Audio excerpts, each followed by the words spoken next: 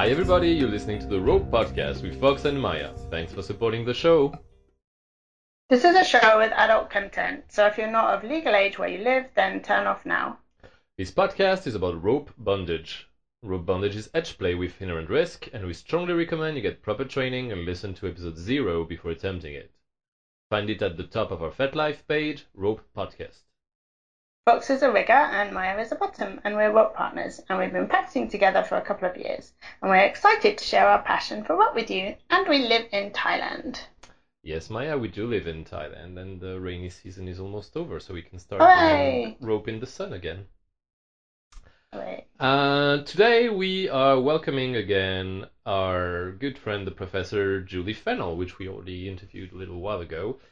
She's an academic and a Kingster, and on the previous interview with her, we talked about the research and the academic side a lot, but we'd like to talk to her a bit more about her experiences as a rope bottom and the work she's done in education in that area, among other things. So welcome back, Julie. Thank you. So Julie, you are both a rope bottom and also a rope top. Is that correct?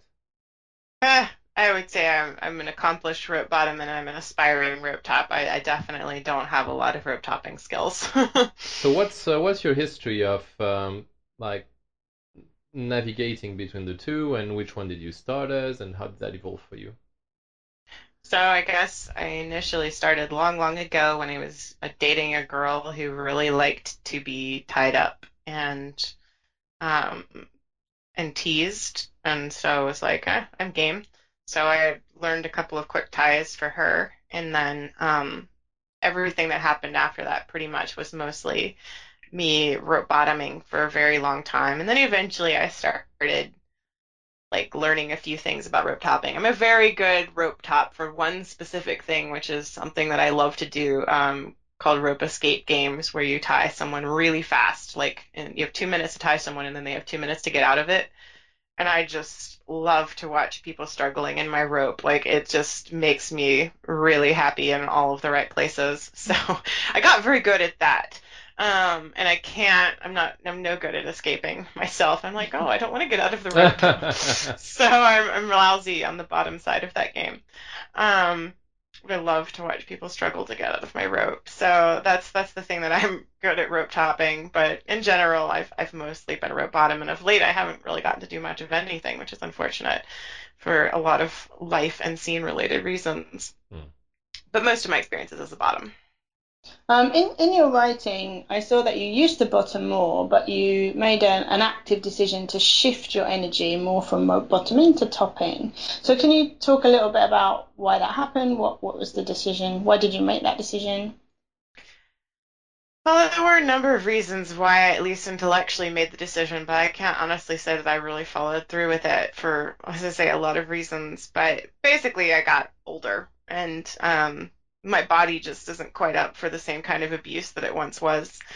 And then on top of that, it seemed like a lot of the people that I would go to play with were more interested in tying people who were about 10 years younger than me.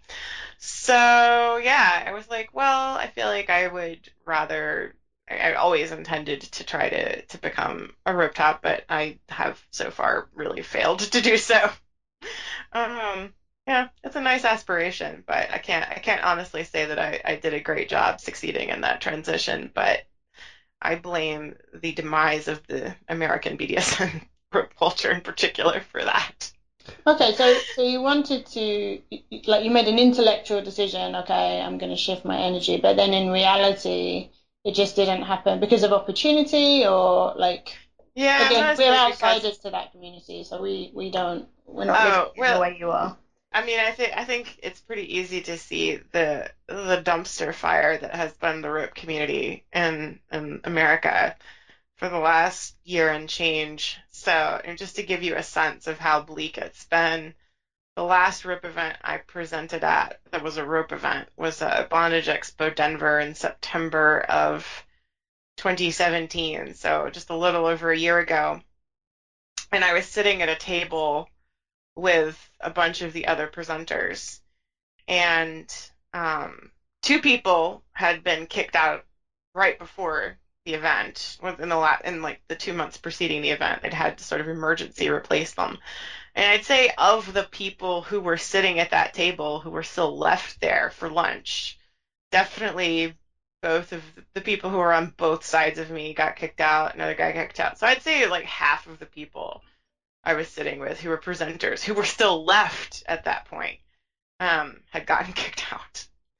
So Kicked out it's just for been consent-related issues or for something else? yeah, it was all a variety of consent related stuff, and they varied in wildly varied in level of seriousness, Mhm. and it's been really hard, and like all over America. I mean, I think we're just sort of struggling with a lot of our political and economic situation right now, and it's had a really bad impact on the BDSM scene overall, and the rope subculture has definitely suffered the most. And they had a lot of issues. There's no question, but I've lost my mentors, and I've lost a lot of the opportunities that I used to have to tie, and I've lost along the way a lot of motivation. So, You can come to it's been hard. Thailand and tie here anytime you want. Yeah, I'll get right over there. I hear you guys have a political situation of your own, but Actually, it's quite good. Like I can't say we've had any problems in that area, but all right. But yeah, I know. It's been a rough year for people in the rope community, and I think a lot of people are very discouraged. And all three of like my primary rigor mentor people, two of them were kicked out, and the other one was like, I just can't even anymore. So mm. I don't really have a lot of riggers to work with, and then I just also don't have many people around me to work on the tying of the elk. So Mm. yeah, it's been a rough year. So in this context and keeping that in mind, you have advocated quite a bit for people caring more about rope bottoming. What does that Yeah. mean to you?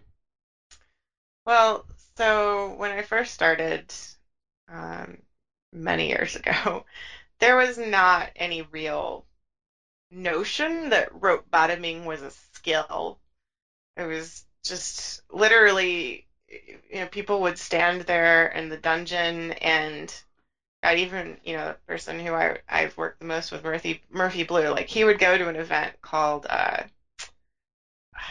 Floating World, and they'd give him a rig. He would volunteer, he'd set up, and then they would just give him a rig for the entire event. And he would literally just stand there tying up pretty much anybody who asked, right? Like, no matter how little or no experience they had, he would suspend them. And, on average, he did like at least 15 scenes across the 3 days, but I think he often got as high as like 30. Like, it was a lot of people. And, in some ways, I really have always a lot of admiration for him and that. And at the same time, I watched it and I thought, this is a real problem because people don't know what they're doing. It And he trivializes he it. got yeah, yeah. I mean, he got really good at doing like a very easy intro, like hands-free suspension. Like he's very good at that, but a lot of people aren't very good at that. And they would still emulate him and try to do the same thing, which was really problematic. Mm. And when I started getting more into rope bottoming, the first like real hardcore rope bottoming scene that I did, you can find a picture of on my FetLife profile, was with Murphy, and it was emulating a tie that Lou Rubens had done many years before, where Maria, I forget her last name, is suspended upside down to a bamboo pole, and she's in a split, and there's a strappado. Mm. And it was just gorgeous. And I saw pictures of it, and I was like, "Oh, can we do that?" And he was like, "I have no idea, but why not?" And he's like, "You have to be able to sit in a split for at least 8 minutes. Go." And so, like, I went over to a mat with some friends, and they sat there with like a timer, and I was like, "I sat for a split for 8 minutes." He was like, "Okay. I mean, if you can sit in there with no rope for 8 minutes, let's hope that you can sit there without rope for like 16, which is how long I Upside think." down, right? Also. Yeah, yeah. So it wasn't tied upside down, right? But and so after that, that was the scene that had me hooked. Like once I did that, I was addicted, and So it was half a joke, but it was half for real. I was like, I would tell him, or I'd tell a couple other people, I was like, you know how riggers have this idea in their head of like a tie that they want to do, but they think to themselves, I'll never be able to find anyone who can do that. Like, I want to be that girl who can. And Murphy's joke there was, so you want to be every rigger's wet dream? I was like, yes. And so I devised like a whole training regimen for myself and I had a long background in dance and I'd done pole dancing and like I was very flexible. And so I devised a pretty complex training regimen. And so at that time, it was like 2011. No, it was 2012 by that point. And I was telling people, yeah, when I train for rope, blah, blah, blah. And people would just give me this look and they'd giggle. They're like, you train for rope? Like, yeah. And, and at that point, it was like me and like two other people who I talked to who were training for rope, right? There was like me, there was Diamond, who's Murphy's long-term partner, and one of his other partners, Bomber Girl, and Fuoco, who I never actually have met. And that was like, it was kind of it on FetLife, at least that I recall seeing when I talked to people, if like people were like, yeah, I trained for rope. And everyone else was like, we have no idea what you're talking about. And then things progressed, and like I started seeing more and more people get like a little serious, but in my opinion, not serious enough about rope bottoming as an art form, and recognizing that this actually took skill to be able to do. And I got really frustrated a lot of times when I would do something that was like super, super complicated, but people would treat it like it was just some sort of like masochistic talent, right? Rather than Mm. something that was like an athletic skill. And as I saw more and more people like were commenting on my photos, they were getting interested, and they still weren't getting it. I was like, okay, I think we can do better, right? Like there's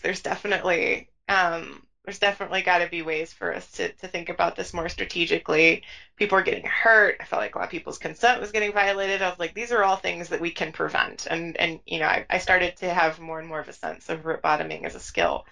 And so as I became really committed to the idea of teaching rope bottoming, I set off on this really weird quest where basically for a year I let anyone who asked tie me up. Mm. Um, and because at that point, pretty much the only people who had ever really tied me up much were Murphy Blue and Celeste Lucia, who are both fantastic, wonderful, wonderful, wonderful riggers. And I wanted to do Morpheus Bondage Extravaganza and a couple other things. And so I was like, I'm just gonna let anybody and everybody tie me up. And And I why? teach. What's the purpose of that? Well, because I figured if I let people who were not especially skilled tie me up, then I would have to become more conscious of the skills required by me at the bottom in order to protect myself in situations where people weren't actually that skilled. So at that point, like the only class that I'd ever seen on rope bottoming was taught by Tifereth with Canon uh, rope with demo tapping for her, and I was like, most of us do not have Canon living in our basement. Like we can't. This is not.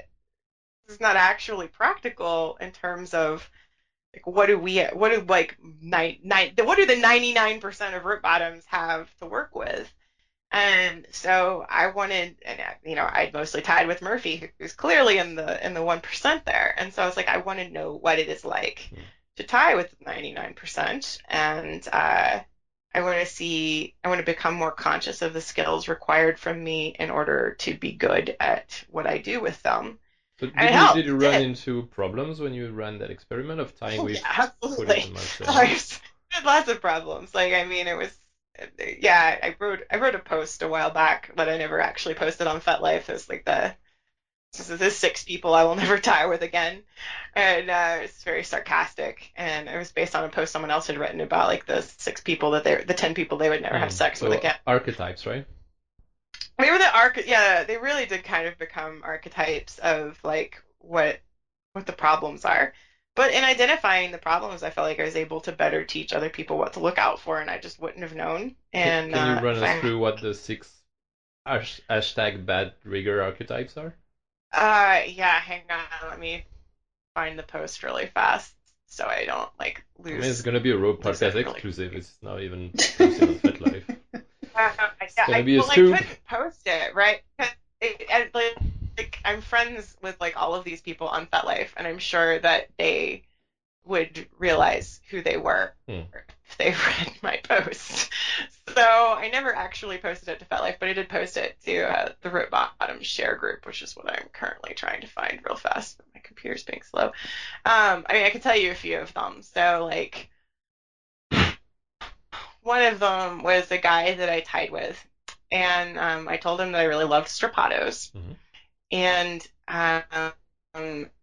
I refer to him in my own head as sort of a turtle, right? So he's just tying so slowly, and he's also tying way beyond his skill level, which is another general symptom of problems there.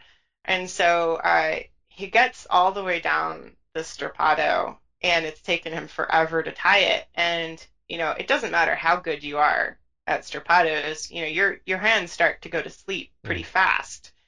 And so he's like just barely done with it, and I was like, so I just want to let you know this is my 5 minute warning, right? He hasn't even gotten me up in the air yet or anything. He's only just finished tying this, and so he was like, he got kind of indignant. He's like, I thought you liked Strapatos. And I was like, and I wanted to be really snarky and be like, I do when they're tied well, which this one was not.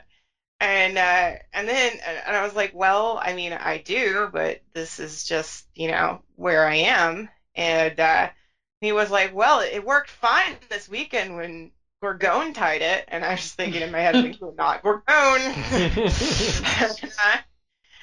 which is how I titled him in my very sarcastic my very sarcastic writing about all of this. As soon as he was not Gorgon. People, to be fair to this human, a number of other people commented that he seemed to have gotten a lot better over time, which is great. Like, communicating is a thing, right? Like, that is a thing that tops have to learn how to do. And yeah. Oh, right. Yep. So okay, here I found my post. So number 6 is I never felt unsafe because the ropes just fell off. So this person tied at least 2 chest harnesses and a Futomo. All of them just slid right off of me while I stood there. I joked that it was like trying to get fucked in the belly button by a guy whose dick wouldn't get hard. Yeah. And actually, I said that I would tie with this person again because they were very mature about it. They were like, I'm so sorry, like I don't know what's going on, and they were very graceful. They tried to they called the scene, like they were not. They did all of the right things that one could do in that position, but I titled that "Rigging Most in Need of Viagra." Hey guys, this is Fox coming in for a short break. We really love making these rope podcasts and sharing it with you. Sadly, hosting a podcast isn't free, far from it actually. So if you like this podcast and you want to support us, you can do so at ropepodcast.com. You'll find ways to buy rope stuff so that we get a cut from your purchases, and also ways to donate to us directly. And if you can't afford to do that, that's okay too. Just enjoy the podcast. Now back to our normal programming. Other guy that I tied with, who I titled the most iratey, who like some of this was my own fault. I didn't have a lengthy. I mean, I was also sort of practicing not really engaging in extensive negotiations with people. But yeah, so he tied me up, and we negotiate ahead of time. He's like, "Oh, what are you okay with?" I was like, "Well, you can touch me anywhere other than my underwear, and especially when I always tell people, it's like, whatever you need to do to keep me safe." And so, I've told him it's okay for him to touch me anywhere that's not my underwear, which, to be fair, that he follows through, but A, his rope is just terrible, and B, it's clear that he is tying me up because he really, really, really, really, really, really, really wants to fuck me. And I had zero interest in having sex with him, and his rope was really bad. Did I mention his rope was really bad? So, like I spent the whole time that I'm being tied up with him just, like, super uncomfortable, feeling he's just I'm already undressed, but feeling like he's, like, stripping my skin off with his eyes. And I was in such a hurry to get out of there that I was like helping him untie me. Hmm. It was really awkward. Um, yeah, oh God. I've done a couple of demos now, where the person who is doing the demo, I intentionally do demos in classes with people demo topping for me who've never tied me before, which is a lot to ask from them. Um, but in this particular instance, like this person tied me in a strappado that my partner was watching, and my partner was so upset, like he nearly called the scene because like there are ways to tie a strappado and as a partial suspension where somebody is not going to be at serious risk of Hmm. like yanking their shoulders out. Yeah. And this person did not tie it that way. Hmm. And so my partner was like, my boyfriend was there the whole time. He's just like biting his nails watching. I was like, no, I knew I'd be fine. He was like, oh my God, I was so worried the whole time watching you. That was not good. And then the person was like they were doing a good job of entertaining the audience, which is why I gave them the honorary title of the good entertainer, bad rigger. Hmm. And then the last person who is definitely the top of the list is person I gave the honorary title of Good Time Cowboy Casanova to, who was, did a fantastic job of tying and had sex with me and just fucking ghosted. In like super awkward way, no explanation, very, very weird. The only time in my life anyone's ever done that to me. And like no followed aftercare or anything, like just Oh, no, disappear. it wasn't like that. No, it was just like, oh yeah, I totally want to play with you again. Like this is great, and then one more time, and then after that, it's just, and still after that, it's like, oh yeah, we have to do this next time, and then not even crickets, right? Just nothing. Hmm. Super awkward every time I see Okay. them. So that's quite a lot of interesting and somewhat dangerous in some ways experiences. So how So it's a from bit that? like the Commando Survival Week, right? So Yeah, apparently at some Yeah, point they drop you on a desert island and you have to yeah, survive for a week, and you like yeah. that's the ultimate step of your training. So you kind of did that as a rope bottom. I did, I so did. Very how like, from that and I guess other things you put together what is a very thorough, one of the most thorough I've seen, rope bottoming curriculum. So can you tell us a bit about that, and especially I guess the less typical aspects that you've included in your curriculum? yeah. So what happened was I went to NARICS, the North American Rope something something. It was a bunch of it was a pseudo unconference for people who are very serious about rope, and I just kept sitting down and picking the brains of all of the brilliant people around me and taking copious notes.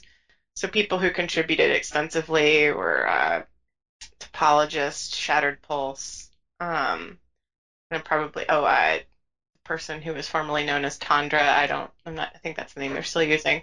And so like we all sat around and brainstormed a lot. And the thing that we started with was what are the skills that one needs to be an experienced rope bottom. And then from there, we started brainstorming a little bit about ways that we would go about teaching that or had gone about teaching that. And so um, I posted the list of skills and some of our general recommendations for all of FetLife to see so that people could come up with their own ideas. And then I started developing my own class curriculum list. Well, we actually developed the class curriculum list while we were there, but then actually trying to strategize the ways to teach it. So part of what I did intentionally differently myself was to try to teach how to get suspended by someone that you don't know, which was, I say, part of why I went on that bizarre quest. Instead of tying, like what happens when you tie with a long-term partner. So when I teach that class, I always do my demo with someone who's never suspended me before, Interesting. which is always interesting, yeah. Um, and then which has its ups and downs for sure. And sometimes it goes well, and sometimes it doesn't. And then I talk about like how to assess riggers, and then as I go through, and I tell people who are going to demo top for that, I'm like, you have to be comfortable with me critiquing your rope in front of other people. And so, like, one person who did that job, like, they were doing a really terrible job. So a couple of my friends who were very experienced in the back were, like, literally just in the back row giggling, like, there's like, this is so bad, and this. But, I was like, I will not sacrifice my safety for the sake of a demo. And so I was like making this person redie a TK like over and over again on me. So sometimes the demo goes great and sometimes it doesn't. And is one of the skills giving feedback in a constructive manner? Yeah.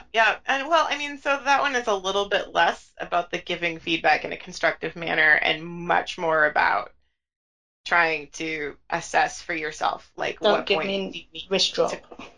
Yeah, it's way more about assessing your personal safety. And I warn people before they do that demo. I'm like, you got to be up for getting critiqued in front of a room full of people. Like this is not so much about the constructive feedback part of it, which is what another one of my classes is. This is way more about like how someone can be tied by you for the first time and decide whether or not they're okay. And a lot of the riggers who've done that with me were like, oh my God, that was amazing. Like, it was so cool to like hear you go through that assessment. And, it was really rewarding to the ones who succeeded were like, oh, this was really, really rewarding to succeed in this like challenging thing in front of this room full of people. Running the Um, gauntlet. yeah, no, I think a lot of the people who've come out of that was sort of like this, like wiping the sweat off the brow of like, wow, I just like ran like a really hard challenge, but a very rewarding one. So the demo tops have often been especially positive about their experience of that. But I mean, frequently when tops come to my classes a lot, they're like, it's just so cool to like hear an experienced rope bottom go through and assess like all these things that I never hear someone talk about because their own rope bottoms aren't as experienced. So what else is in that curriculum?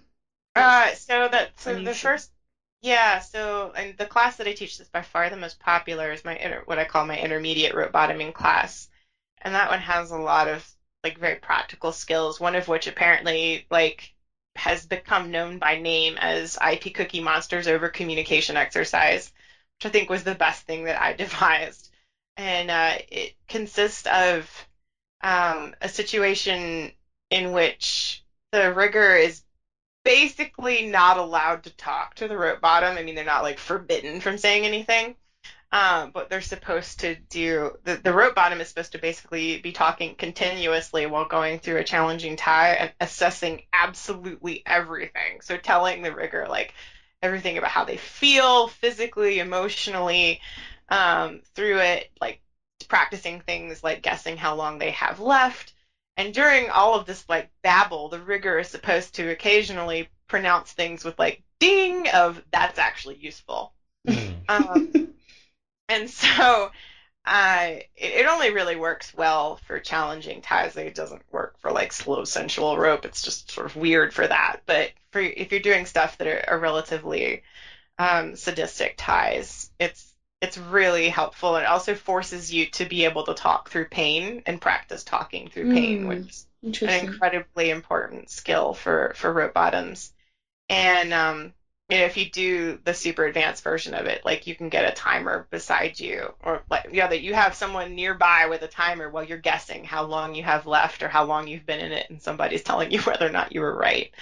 But yeah, so people apparently find that to be an incredibly productive exercise. Both tops and bottoms say that it's really helpful. But I also use that class to teach people sort of how to use music to estimate time, because almost nobody can just stand there and be guessing in total silence how long they've been doing anything, especially if you're in pain. But if you have music, then it's a lot easier. And then I have people practice doing that. And then I have an advanced rope bottoming class where I teach people some of the stretches that I've used to train for rope, and then I demo a very complicated tie. We sit down, we negotiate it in front of the class so that they can see how we negotiate that, and I show for them the fact that it's usually a very collaborative process if you're doing a really complex, physically challenging, dangerous tie. So yeah, those are the three classes that I teach the most.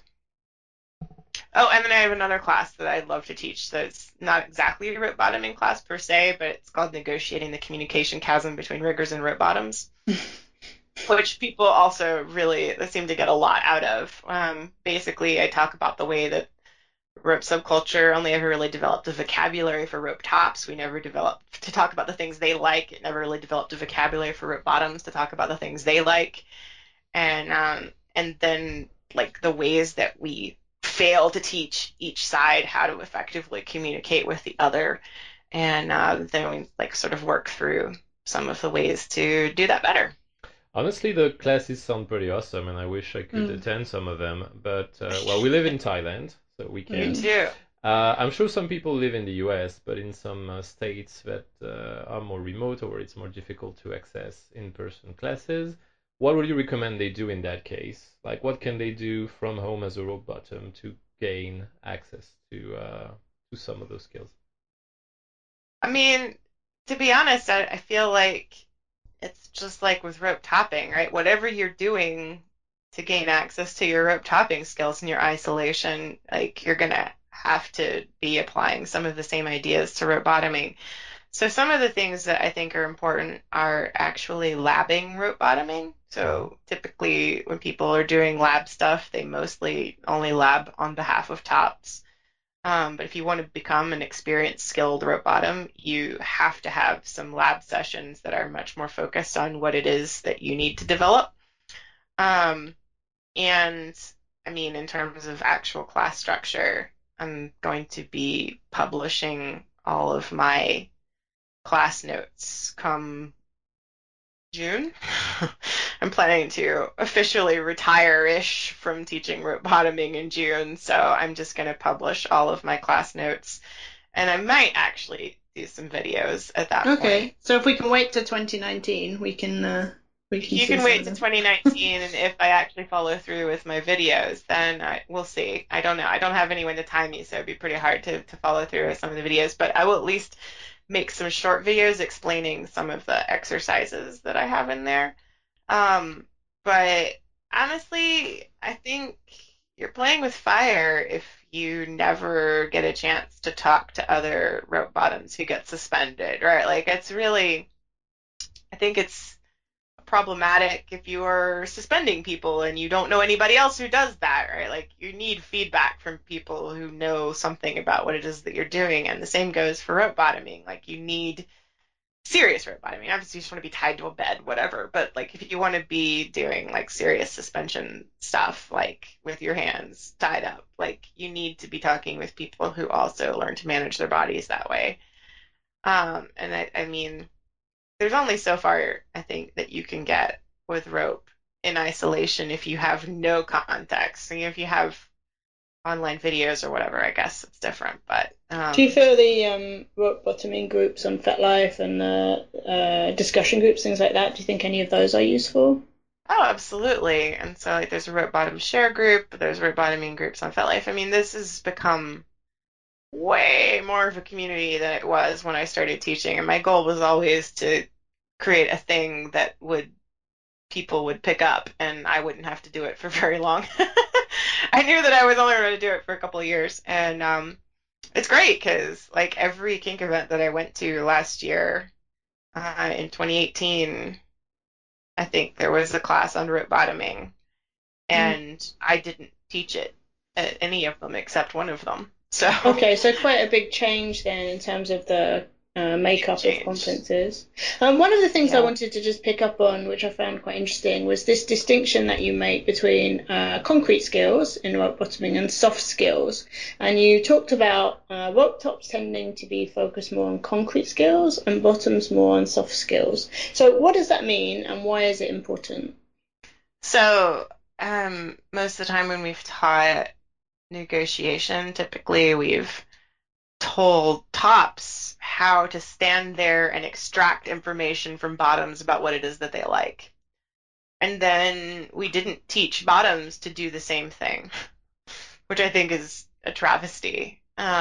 So, and sometimes this is even at the most basic level, right? Like, tops, will ask, are taught to ask bottoms, about their injuries, their health concerns, and where they're allowed to touch. And I'm like, these things all apply to bottoms asking their tops as well. Like, it still matters if your top might have an asthma attack while they're tying you up, and tops absolutely have the right to consent to you touching them or not, right? And it's just never really been part of this discussion for most of our history. And so tops, I think, aren't even taught oftentimes how to negotiate for what they want, which is deeply ironic given the way that